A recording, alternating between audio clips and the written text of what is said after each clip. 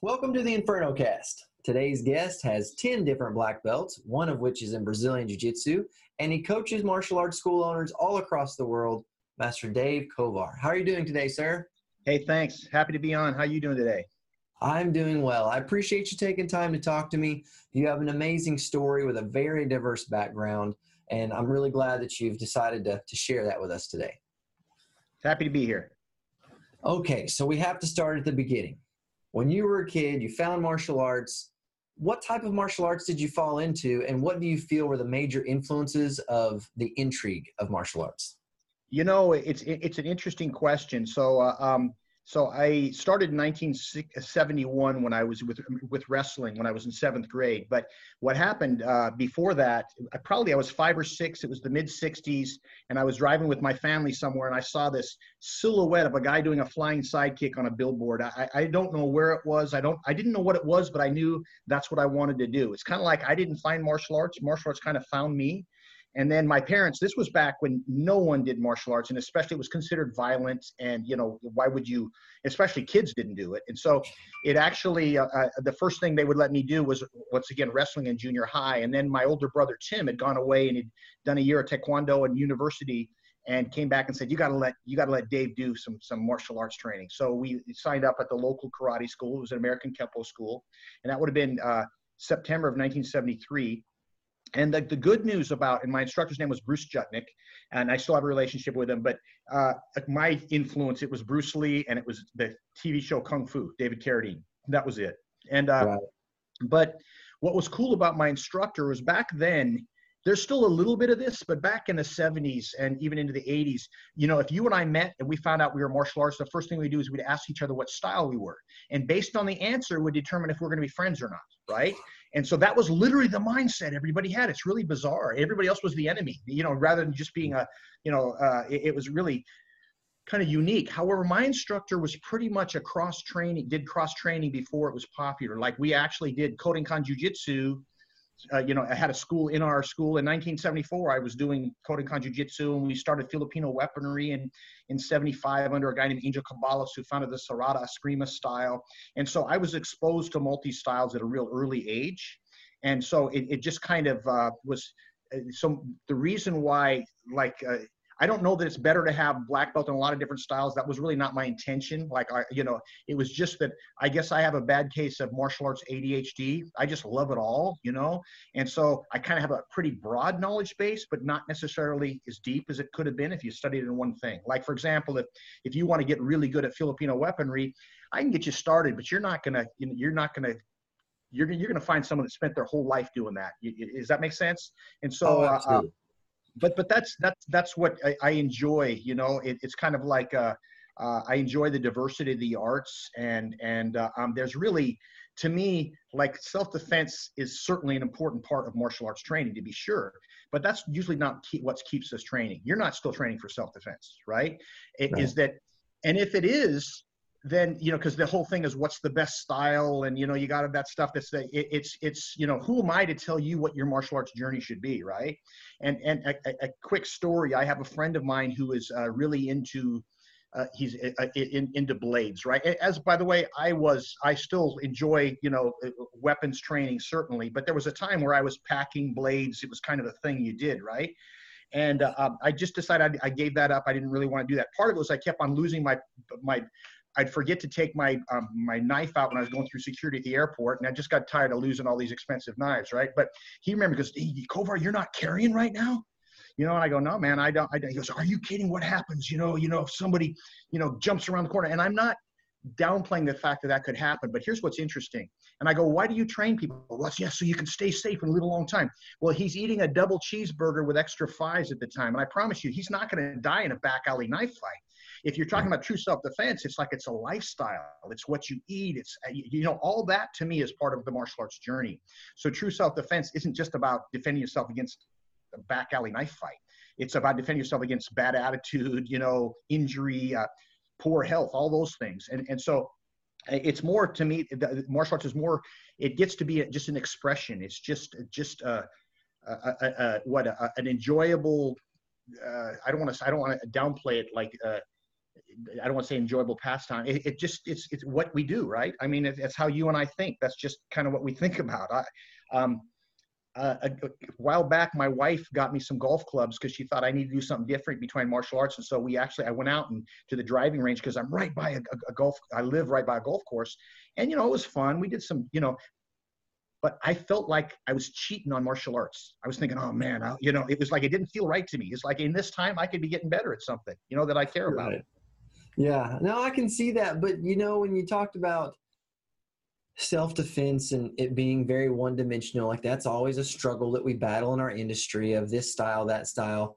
And I really feel like it's almost like you need to become an elaborate problem solver, whether that problem be interpersonal relationships, that problem be somebody jumps on your back and you have to get them off of you, that problem be traffic is difficult that day, or somebody tries to jump you in a back alley, but it's all problem solving, which goes back to fundamental principles of a mental attitude of preparation and foresight and being able to make decisions. So I really feel like, what you're expressing is the diversity of education can go beyond the martial arts to walk the martial path, specifically. So you came up in this diversity, train all these different styles in martial arts. When did you realize that was not normal? That it was like, oh man, it's not normal for everybody to train all these different martial arts. So a great question. I don't know, I guess what is normal, right? It's like, to me, that just seemed natural, and by the way, I know I have a friend of mine who's a super high level black belt in a traditional Okinawan style. He's an amazing guy. He's been training his whole life in this one art, and he has really, he respects other things, but this is what he does. This is what he does. And I respect him for it because he still trains in it. He still does that. Like he gets up and trains every day. There's a lot of guys that will hide behind their art. Like, I just do this, but they really don't even do that. You know what I'm saying? They used to maybe, right? But they're really not practicing. So it kind of goes back to, some people, they, and by the way, we see it a lot in jiu-jitsu, right? Where I know guys that do jiu-jitsu that honestly will not do anything else, even consider it, because they don't want to, break their focus. They want to get really good at this. And I respect that, right? But I think for the most part, my ability in cross training is the more, there's only, how many say you say this, there's only so many ways the elbow bends. And when you learn something from one art, so often you can transfer it directly to something else, whether it be the actual technique or the energy or the methodology with which to train with it. And so I've found that especially my base system was American Kempo, was Ed Parker's American Kempo system. And it's a very complicated kind of high brain system that takes a long time to get good at.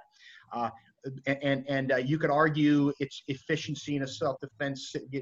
That's it for another day, because it's got some really amazingly cool stuff in it. But here's the deal. I know that understanding that art, it involves so much different intricate movement that when I train in another system, I can almost always relate what I'm learning from something I'd already learned in that system. It's made the process easier, so to speak. Yeah, and that's true education, is because, you listen to people that discuss learning theory, and they talk about, you don't learn information by creating new ideas in your head. You learn information by paralleling the new ideas with other pieces that are already in existence that you can kind of create an analogy with, to where you can connect the dots. And that's where accelerated learning curves comes in, which for you, that transitive property of having multiple martial art backgrounds, most of them, developing much of a physical ability and coordination skills. And like you said, the logic of the physiology of how the body moves, to where you can adapt and address, different ideas. So your learning curve probably shortened up the more that you train in multiple styles, to where you could connect an idea. Because even if the idea is not relevant to those around you in your own mind, I can remember when I learned my first spider guard pass, where you do a double under, where your elbows tuck under. And as soon as this guy showed it to me, it clicked, because I had thrown double upset punches for 20 years of my life as a kid. Right. And I was just and in that, I knew, I was I will never get caught in that again, which, wasn't exactly true. But But I was able to connect it, even though nobody else in the class may have connected that. But for me, it was one less thing I had to cognitively focus on, that my subconscious, my body, the training, muscle memory just allowed me to just have access to. And I feel It's a like that's great kind of example. what you're That's a discussing now, great where example. framed it Absolutely. in. So so when you found Brazilian Jiu-Jitsu, was it much of an epiphany? Was it like the turning point, or was it just the next evolution? Well, I just a little background. My first art was wrestling, right? I mean, that's what I did first. And it's funny, we used to not call that a martial art, right? But it's actually totally a martial art, right? And I wrestled for 3 years, and then my folks gave me the decision because it's a freshman in high school. Season's about half over, and I'm doing karate and wrestling, and they kind of said, you got to, your grades are suffering, we're never seeing you, pick one. And I picked karate, and I have no regrets. But I'll tell you what, those 3 years of wrestling, I've been able to fall back on that a lot of times, right? But so fast forward, now it's like the 80s, and we're hearing about this Gracie Challenge. And back then, in Black Belt magazine, there'd just be this thing, but it was this very mysterious thing that nobody really knew much about, right? And then, of course, what was it? November, December 1993, Royce Gracie, UFC 101, boom, everything changes. And I wanted to do it. I just didn't know where to go. And so there was actually Cesar Gracie opened up a school about an hour and a half from me in Pleasant Hill, Northern California, in May of 94. And I started with him in June, and I kind of never looked back, right? As soon as I could do it. And it was definitely, completely a different mindset, and that was the Wild West back then. I mean, things were so different then in jiu-jitsu schools. It was definitely a different world then, right? I think It wasn't the the sense of family friendly. it wasn't as family friendly. No, there was it wasn't quite as much. And but it was interesting how. And also, this is my interpretation of what went on back then. So when I started, I asked Caesar, hey, any chance you can do a day class? Because, I think if you did a day class, you'd get a bunch of martial artists that want to learn this stuff. And, he said, yeah, it sounds like a great idea. And he started like a Wednesday, Friday morning class. And within a month or two, there was like 40 guys in this morning class, and 35 of them ran martial arts schools from all over Northern California, right? Like that was it. But none of us wanted to learn any jiu-jitsu self-defense. We didn't want to learn any stand-up. We just wanted to grapple because that was something we didn't know. And I think that mindset was part of the reason why so much of like the original jiu-jitsu that maybe Ilyo taught kind of got put on the back shelf, because a lot of people that started already felt like they knew how to do a bear hug defense, right? Whether it was good or not is beside the point. They felt like they had that covered. Just show me how to, how to do an arm bar, and how to do a upo. That was really where the focus was. And so yeah, it's been really interesting to see it evolve like it has, and how. There's definitely some stuff like the difference between, like, I love, I still love karate, man. I love kickboxing, but here's the deal. You can't like spar hard on a regular basis. You just can't do it. It just beats the body up too much, Yeah, the but you miles add up a little bit too quick. Yeah, man, but you can do jujitsu at a relatively high level, relatively safely, if you have the right partners. And, there comes that learning curve where you have to kind of get through that, that stage where you don't know how your body works, and you don't know, you haven't been smart enough to learn to tap yet, all those things, right? But once you get that figured out, you can really age gracefully and have a lot of fun, and where it's something that is still competitive and safe and, enjoyable. It's kind of like the Harley Davidson, there's the thing, if I have to explain it, you wouldn't understand. Well, that's kind of jujitsu, to a certain degree. Yeah. It's kind of like if you Go ahead. Go ahead. I was going to say, if you have to explain to somebody, why would you like to do that? It's just really hard to it's just, it scratches so many itches. You get to use your brain. It's a moving meditation. First off, it's a great workout, and yeah, you kind of get to embrace your shadow, so to speak. Absolutely. You mentioned something earlier of when jiu-jitsu came to the States, there was like all of these martial arts people that were enamored by it. Do you almost think that maybe the market conditions of, American martial artists wanting such specific parts of Brazilian jiu-jitsu guided its path to where like some of the self-defense and some of the other aspects kind of fell by the wayside? 100%. Yeah, Just as a because, matter of fact, I think you've probably seen the resurgence. Like what I see, because I coach a lot of jujitsu schools too, and how to run a successful business and how to be a better teacher and everything. And what's interesting is originally, like in the '90s, you didn't really, if you were a legitimate jujitsu black belt or somebody, that's all. It didn't matter, if you were on time. It didn't matter if your school was clean or not. You're going to fill people, because there was a supply and demand thing. But now there's so much good quality, black belts in America that now the same rules that apply to other martial arts schools, like starting class on time, ending on time, making sure the environment is safe. All those things are really important. But what I see in successful jiu-jitsu schools, there's always exceptions, but there tends to be, what I mean by successful is I don't necessarily mean the one that's got the maybe wins the most team medals at a tournament, as much as someone that maybe has a very large active student body, right? And by the way, who's to say which you should have? It's like an individual choice. It depends on what your emphasis is, right?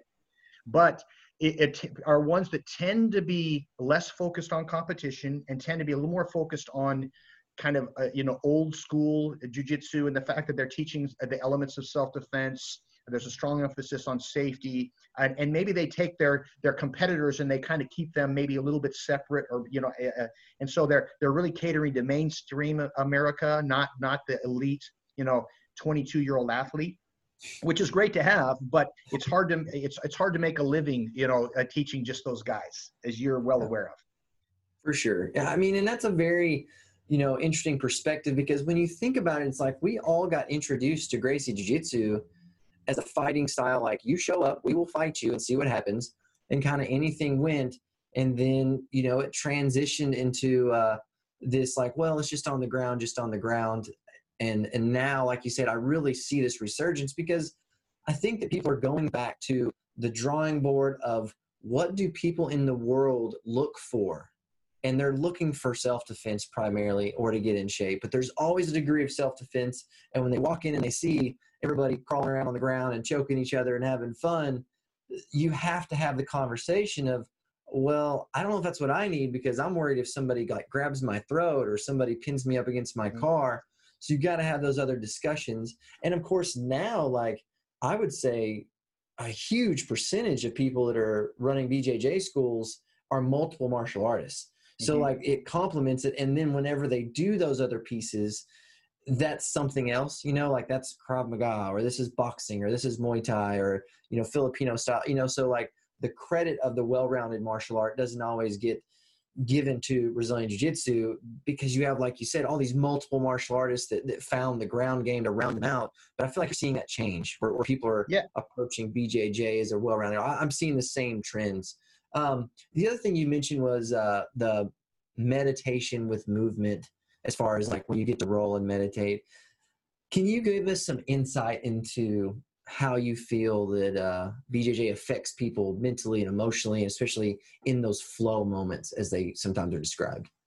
Yeah, it's one of those things where clearly it takes a while, because you have to have a certain amount of unconscious competence in the art and for that to happen, right? It's kind of, conscious competence is being able to do something, that you have to think through it, right?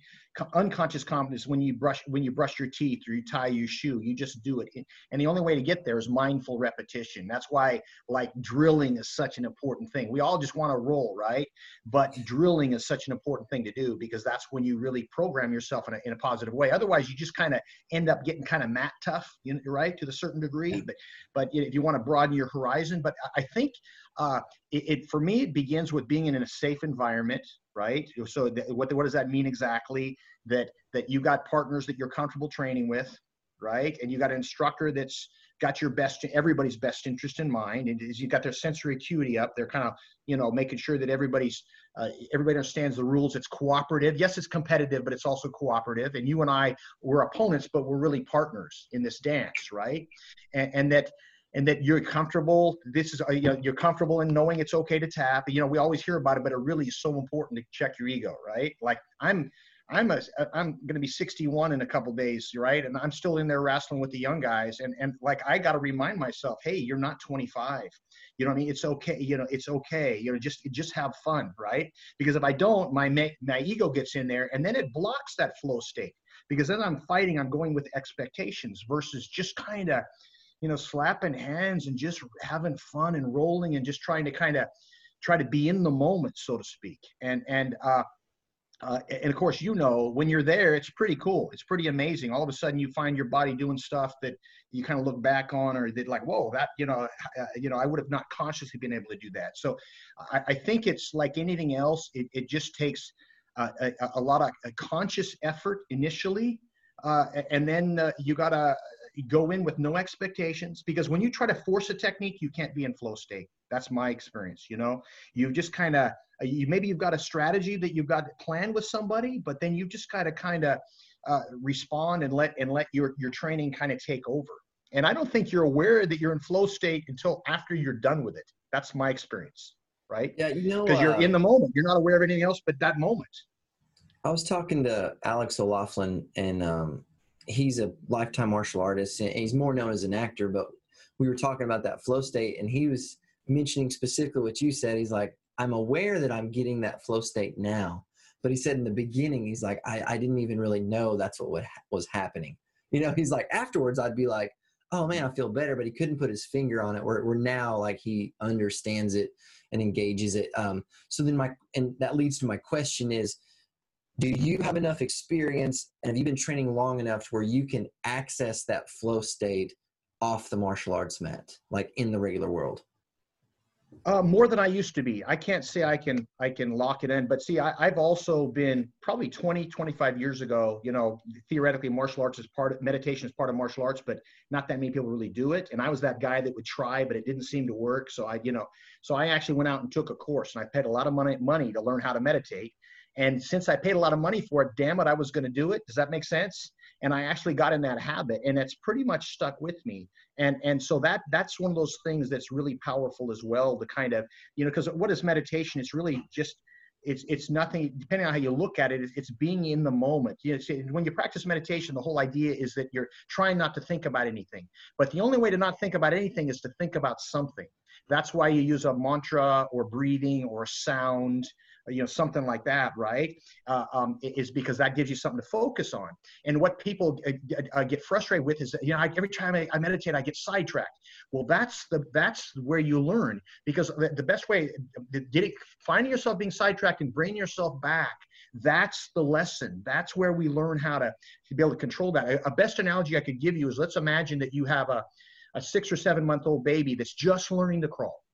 And you bring him to the beach, and you put out a big beach towel, and you put the baby in the middle of the towel, and the baby starts crawling off to the side. What do? You don't go, oh, what? You just quietly bring the baby back to the middle of the blanket. And that's kind of what you do when your mind starts to wander when you're meditating, right? Oh, gee, and you bring yourself back in, right? And so I find that like one of the things that I'll do is when I do like a run. Some people use the headphones with, you know, they're listening to motivated music, or maybe they're listening to a podcast, and that's totally cool if that's what you do. For me, I want that. I want no distraction, because I want my mind to kind of go, and that's another type of meditation for me, right? It's just kind of being in nature, running, maybe walking, gardening can do it. But so I think that you can access that state a lot of different things, but my experience has been that jiu-jitsu has helped me get to those other, because once you can do it one place, you can do another, get there faster than I would have without it, if that makes sense. It absolutely does. You know, and one of the other things that always brought me to a flow state very quickly was stick work. Like when I'd get doing Kali, it would force you to not cognitively process, to where you would be in a rhythm. And I always liked that one, because you would be in the rhythm and you would be aware of the rhythm. Because like sometimes, like in jiu-jitsu, like I'm very aware of what they're doing, trying to do the submission, and I'm so distracted that I don't notice I'm in flow state. But like stick work, because I'd be there thinking, oh no, don't think about it too much, because you're going to mess it up and smash your fingers, you know. And it's just that detachment of that cognitive upper processing, kind of like what you had mentioned of, you know, like that upper brain work. If you're advising and coaching someone to try to find momentum in their life, like I've done a few kickboxing classes. I'm not a very successful person. The world is against me. I'm not exactly a victim mentality, but I struggle getting momentum. If you're going to advise somebody how to get a few steps forward, what would those steps be? So I think right now with everything that's going on in the world too, I have what I've come to play what I call the 3 A's that have just kind of popped into my head lately that I've been focusing on, and they're attitude, adaptability, and action. Okay. And what I mean by that, the very first one is we can't control what's going on around us, right? But what we can control is what we focus on and what action steps we take, right? And that can, of course, strongly influence the outcome of whatever's going on. So that's the first thing is that I think we need to stand guard at the door of your mind, to quote Tony Robbins, and that is that, man, right now is not a time to be watching 5 hours of local news. That, you know, it's like, you know, I'm very guarded with how my day starts. I've got a set morning routine I do so that I'm reading something that, you know, that uplifts me. I'm some quiet time. I'm exercising, all those things to where I'm kind of starting the day on purpose, you know, with the best mindset I can possibly have, because, you know, the key to high performance is energy fueled from positive emotion. It's when we do our best work when we have mental clarity, physical energy, and emotional calm. We're in that flow state, right? In the zone, whatever you want to call it. And so there's things you can do to maximize your chance of that. So that's first off, is really focusing on being conscious of your attitude, right? And then the next thing is adaptability. And that is that, you know, you can complain about what's going on around you, but that doesn't necessarily, you know, it's okay to vent every now and then. It doesn't necessarily do you a lot of good. I bumped into an old friend of mine a few days ago, and he's having a real hard time dealing with what's going on. And he told me, he gave me 40 things that he no longer can do. He's a hairdresser. Okay. And that he can no longer do. And then they did this. And I finally had to say, I go, time out, man. I get it. But what can you focus on what you can do? Right. You vent a little bit, but then what can you still do? Because I think what people got to do is they have to ask themselves the right question. Because I always try to position my challenges in the form of a question that assumes there's an answer. Okay. So like right now, the question that I ask myself every day, and I got my team really focused on, is how can I manage this crisis in a way that brings maximum benefit to my community, my business, and my family? Right? That's a question that's going to get me thinking about kind of the answer, so to speak, right? And then, of course, action. What do I mean by that? Is that right now, if you got free time, you know, there's a few things. Some people, by the way, I'm personally as busy as I've ever been. We've got all this stuff that we're doing to just try to, you know, help our clients and with our students that we're keeping plenty busy. But I also know what goes up must come down. You can't just always work. You have to have downtime. You have to. And there's nothing wrong with, like, binge watching on Netflix a bit. Oh, that's cool. Whatever works for you. However, you don't want to live there, man. You know, it's kind of like, what would you future self thank you for doing right now? And so I've got 7 things that I focus on if I've got free time and I want to be somewhat productive, and they're exercise, education. It can be something specific to your field or just general education. Just like I'd like to, you know, learn about Civil War history and World War II history. And just, you know, that fascinates me. Exercise, education, relationships. Reach out to an old friend. Just check on them. Service. Do something nice for somebody, right? It's always the right thing to do, you know, and it's very martial. The whole word samurai means to serve. That's what it literally translates to me. The 5th one is nature. You know, get out, just get out. That makes such a big difference. The 6th one is quiet contemplation. And what do I mean by that? You know, if I was to break emotions into 4 categories, there's a lot more than that. But high positive, when we get our most done, is when we're enthusiastic, excited, energized, right? High negative is angry, jealous, fearful. That's a lot of energy, but it's fueled with negative emotion. And then low negative is lethargic, bored, depressed. Low positive is calm, contemplative, quiet. You get a reflective.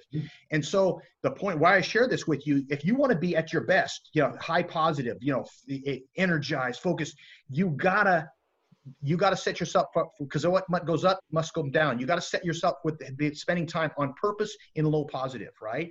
And that quiet contemplation that's, you know, the challenge with having a phone next to us all the time is we're never bored. You know, yeah, I don't know.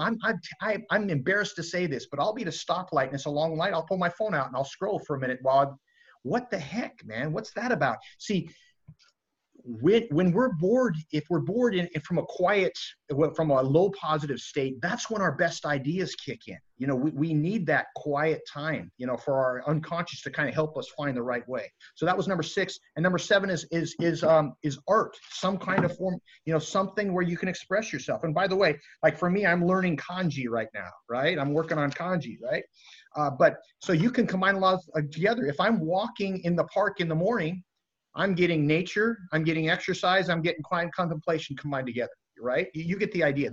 But those are always a good use of time right now. To your friend that, or my friend that isn't really accomplishing what they want, you start small. You just do little tweaks that are differently, you know, just a little more. Like, for example, I'm amazed by the disconnect really smart people have with their level of health and their level of happiness and success. I'm sure you know really smart guys that treat themselves like crap. And there's a direct connection. So that would be that's the place I would always have someone start, is like, okay, what can you do to make sure your healthy habits are in line? Because with good habits, time is your ally. With bad habits, time is your enemy, right? And that's always a good place to start. And then kind of set yourself up for success by adding slowly over time. Absolutely. I mean, that just really outlines a very clear roadmap, which is what I think most people don't have, which leads me to the next position, because roadmap, the strategy part, the logistical, you've laid that out. Now, when you go to the next, you know, I call it position because it's almost like it's a physical assertion of what they want, where I want the job, I want the next belt, I want the championship. People fall in love with these goals, but they miss out on where true fulfillment lies. So with the next stage, I have my roadmap. Well, now where do I find fulfillment whenever I'm chasing these goals and achieving these different things? It's a great question. So my father, who's one of my heroes, he's still alive. He's 97 years old. And he was a, you know, World War II veteran. He was a prisoner of war. He was shot down. He did a couple death marches, you know, survived a near firing squad, torture, the whole deal, right? By the way, he's got a book. It's called Prisoner of War, How I Survived, Len Kovar. You can get it on Amazon. It's a really good book. Of course, I'm biased, right? But anyway, you know, my dad, growing up, every time we get together as a family, that all those experiences, a lot of people may have been like, their life might have been destroyed by all that, right?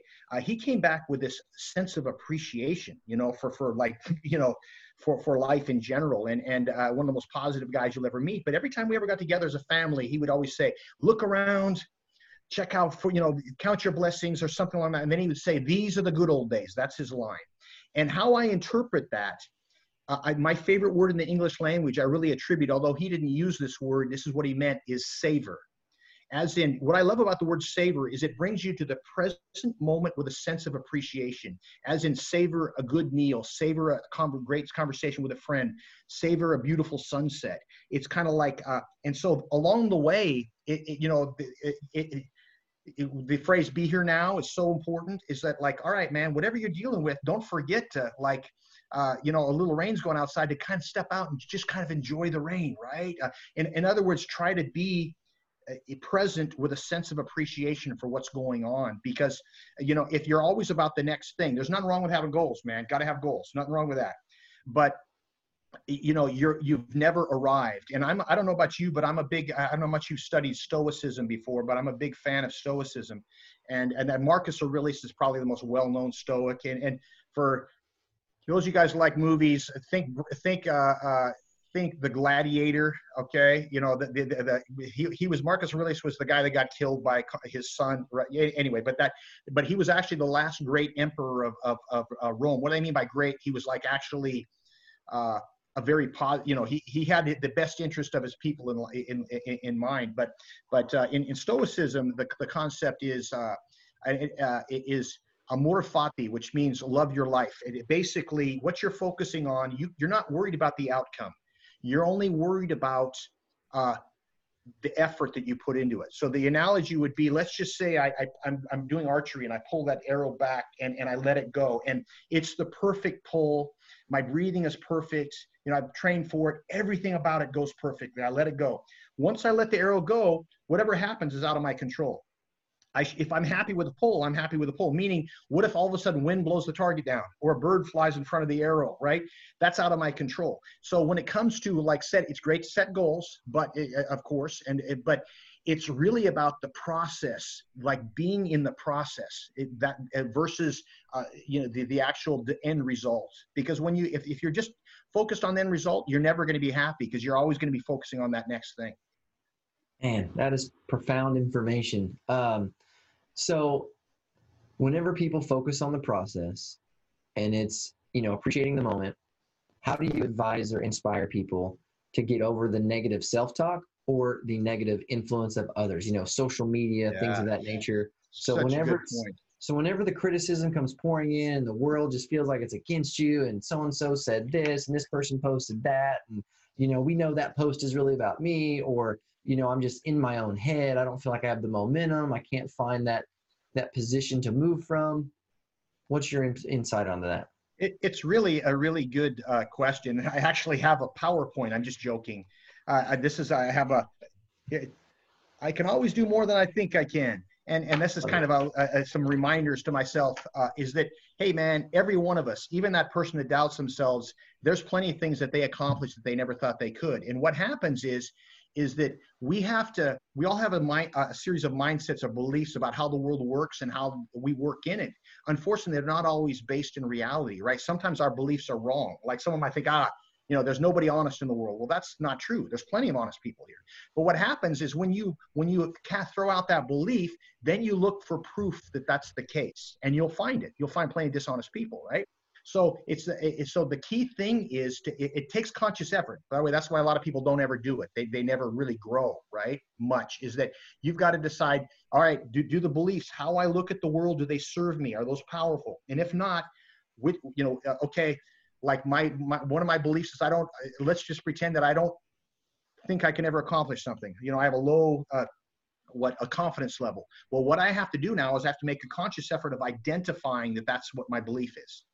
And then finding proof that that's not true by going back and looking at the things that I've successfully accomplished, right? And then, so now I've made a conscious effort of it. And now going forward, making a conscious effort of looking for other proof that that is so true as well. Does that make sense? And then over time, all of a sudden, I can do this. I was able to accomplish that. I didn't think I could do that. But it doesn't happen without effort. That's why, I don't know about you, I'm older than you by a long shot, but even you've met guys, or you've bumped into guys from high school that have not matured one bit since they were 18. Right? And they might be the same person when they're 70, right? And so that's why it's a lot of work to try to get yourself to the next level, and it takes a conscious effort. There's a book by a guy named K. Anders Ericsson. It's called Peak. I don't know if you heard of it or not. Yeah. You have. Yeah. So in that book, he talks about, he analyzes successful scientists, athletes, business people, and he's looking for commonalities. And the two things that he finds, it wasn't intelligence, it wasn't, athleticism, it was introspection and self-discipline. Introspection, the ability to think, how can I be better? What do I got to do to be better? That was the first thing. Number two is self-discipline, and that's the ability, of course, to take action on that. And I think those are really important takeaways. So the bottom line is, that's why you really can't get anybody to change, right? They've got to want to do it. They've got to be open and receptive to it. So the only thing we can do is maybe provide the best example we can be for other people. And when they ask a question, we can maybe suggest they try something and go from there. Otherwise, a lot of people have wasted a lot of time trying to change other people, and it doesn't happen until they're ready for it to happen. Yes, very true. So you mentioned beliefs. What happens whenever people have a flawed belief system, or a belief system they're not even aware of that is sabotaging their momentum? How do people find these beliefs? How do they get over them and find a way around them, or identify that they even exist? Yeah, like I said, it takes introspection, but let me give you an example. My mom is 93, and when she was in first grade, she was told, stand in the back of the choir and don't sing too loud. You don't have a very good voice, okay? And growing up, I never remember hearing her sing. Now, my dad was like a big band singer, and he did barbershop quartet. He was always singing, but my mom never. Up until 2 or 3 years ago, when dementia took away a lot of her memory and all of her inhibitions. Now she sings all the time. But here's what's interesting. She's actually got a really good voice. But she missed out on 87 years of singing because of something someone told her when she was 6 years old, right? So to your point, and once again, it takes a conscious effort. It takes a conscious effort of deciding, okay, how I view the world, does it serve me? Is it beneficial, right? And then kind of going from there to decide if it doesn't serve me. For example, I've got a series of what I call the 14 martial arts mindsets, which are right along this lines. One of them the first one is I take great care of myself because the world needs me at my best. That's the first mindset. Okay. And if you think about it, why I position it in this way was, how many people do we know, you and I both, that I'd take better care of myself because I don't have time because I got this career and this family and all this stuff. And maybe they believe it. Maybe they even believe it. But right. But the bottom line is we forget that we're better for everyone else in our world when we're feeling good about ourselves and we're healthy. Right. So that would be one mindset that I would challenge somebody with. Okay. And so that would be the first one. And then another mindset is the concept of this challenge will make me stronger. Whatever it is I'm facing now, it's either going to build me up or break me, right? If you want to get stronger, what do? You do resistance training. And if you only do push-ups till they start to hurt and quit, you're never getting stronger. It's those ones that hurt that make you stronger. You're going to sail around the world with some guy that's a sailor on a small yacht. You want a guy that's been through storms before. Right. And so we know this intellectually, but when hard times come, we forget about it. And this is, like right now with everything that's going on, this is our chance to, to see how we're going to present ourselves to the world. Are we going to step up into it and do our best to kind of bring value, or are we going to wither and die and complain? Right. And so just, so that would be, I guess, a short answer, a long answer to a quick question that you gave me.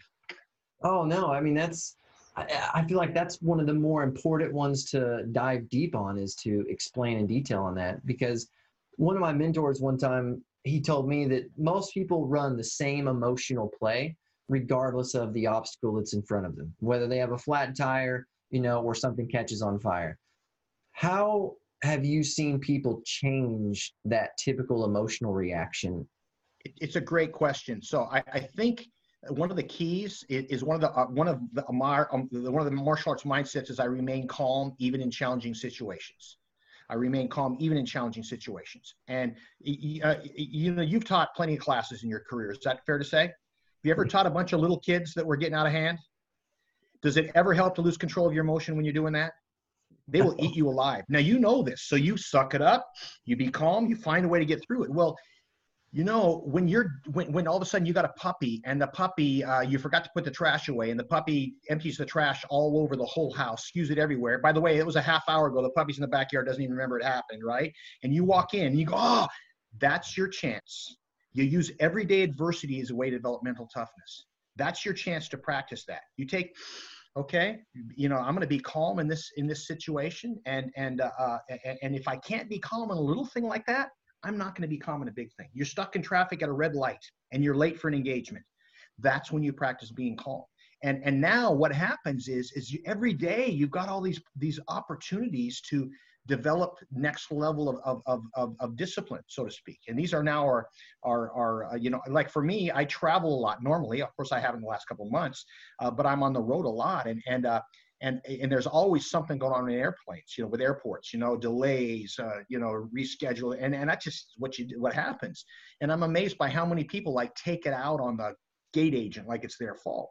And so what I try to do, and I'm not perfect by any stretch, but I'm better than I was, is that I just try to, hey man, I know I'm going to get home. I know I'm going to get to my destination, and I'm going to use this stuff, the delay, as a chance just to practice being calm. And so now life presents all these learning opportunities if you look at it that way. When people mishandle those circumstances, when they lash out at the person that's employee, they post something on Facebook, what do you feel like they're really trying to accomplish with those actions at their core? Well, I have this belief. It actually comes from Ben Zoma was like a first century philosopher, and he had a series of questions that he felt if you asked these questions correctly, you'd live the ultimate life. But one of them, who is a mighty person? And the answer is one who has control of their emotions and can make friends of their enemies. That's the answer. And so so when I see someone that loses control of their emotion, maybe when I was younger, I'd see some big, strong guy that shoot somebody out. I'd think, whoa, that guy's badass. Maybe that's what I would have thought of then. But now I look at that person, I go, wow, man, they have no control over their emotions, right? And so for me, my fragile male ego wants me to be a mighty person, right? So all of a sudden, when I catch myself getting angry, I remind myself, hey man, being calm under pressure is that this is your chance to do that, so to speak. And so my thought process on this would be is for someone to, it's natural to feel the emotion, right? But it's like a black cloud going over your head. It's what do you do? You're going to be angry. I'm going to be angry. But in that fit of anger, do we have enough control to let the storm pass, right? And how it starts is when you find yourself getting angry. And you're like, maybe, have you ever been mad for being mad? I shouldn't let that get to me right now. I can't, and you think I'm better than that. I shouldn't let that comment bother me, right? Just the fact that you're aware of the fact that that comment shouldn't bother you, but it is, means you're making great progress. That means you're mindful. Does that make sense? And so that's a starting point. So it's just trying to be aware of the emotion that you experience, and not that you can necessarily fix it, but thinking, wow, I'm angry right now. Let me make sure I don't say anything I might regret later on. Right? And that's progress. And then over time, things will tend, I believe, to bother you less. Case in point, there's been a more than one time where, I not always, where something happened. I broke a light bulb a few weeks back, and it ended up all over in my makeshift studio in my house, right? And I got glass all over the carpet and the lino. And normally 5 years ago, I would cussed out and stomped around the floor. I took a breath, and I just kind of, with the help of my wife, by the way, who was, we just kind of cleaned it up. And it what's done is done. I'm not going to give that any emotion, right? And I felt like for me, that was a big victory, because a few years back, I would have been really upset, and the anger wouldn't help the situation. It doesn't make the glass get cleaned up faster. It just only brings me out of me being at my best. That's excellent. What advice would you give 20-year-old Dave Kovar, besides who won the World Series and to bet everything on him? That's a good one, man. That's a great question. Get up in the morning, do your best, right? It's like the life is an adventure, and enjoy every day, and work hard. Basically, take care of the days, and the years take care of themselves. I like that. That's excellent, man. That's phenomenal. I really appreciate you taking time to catch up with me, and and kind of talk through some of your martial arts experience, and especially how it has bled into the rest of your life. And people right now, I think, are looking for a little bit of direction, a little bit of leadership, and that's definitely what I'm trying to provide a little bit here, is because you've spent your entire life compiling this information and coming up with systems and processes that have helped you become successful within your areas of life, with challenges and mistakes. But this allows people to take a glimpse and to learn something in an hour that took you a lifetime to figure out, because it's just those little life hacks and shortcuts. If we can just hear one thing or something that influences us, it can definitely be a game changer. I know that my trajectory has changed many times, and I always tell people, you never know when you're somebody's moment, because most of the moments in my life, the people that were propagating or telling me them, they have no memory of. They're just like, oh, I said that? Okay. And so it just, you never know where people hold on to something, which I think helps us as leaders carry a burden of a high standard to always be trying to influence people in a positive way. But also as students, you always need to be looking for that moment, because like you mentioned, intentionality, when you are seeking something that will help you grow and you're seeking to make something into an opportunity, you will find those more, and you start working in more cooperation almost with the world or the universe, or however you might see or define that. But that cooperation, just like with jiu-jitsu, I mean, you said it yourself, if I'm fighting to push the technique, it will not work. I have to find the moment that allows it to happen. And the only way you can do that is if you're able to receive feedback, into yourself and be a little introspective. So I think that you really gave us some good insight. I appreciate the time. Is there anything you'd like to finish with? No, man, appreciate your time. And I would just say that this too shall pass. We're going to get through this, and we're going to have a lot more wisdom from it. Wisdom is just experience remembered, right? And that's what we got to do right now, is just try to remember everything, learn from what's going on so that we can glean that going forward. And we'll look back on this and we'll go, oh yeah, that's right, that happened, that was pretty rough, but we'll get through it. And stuff might be different, there might be loss along the way, but what are you going to do, man? You just, you only as long as you keep swinging. It's not like baseball where you get 3 strikes. You just keep swinging. That's it, and eventually, you're going to get a hit. Perfect. Thank you for the insight. I hope you have a great day. All right, thank you.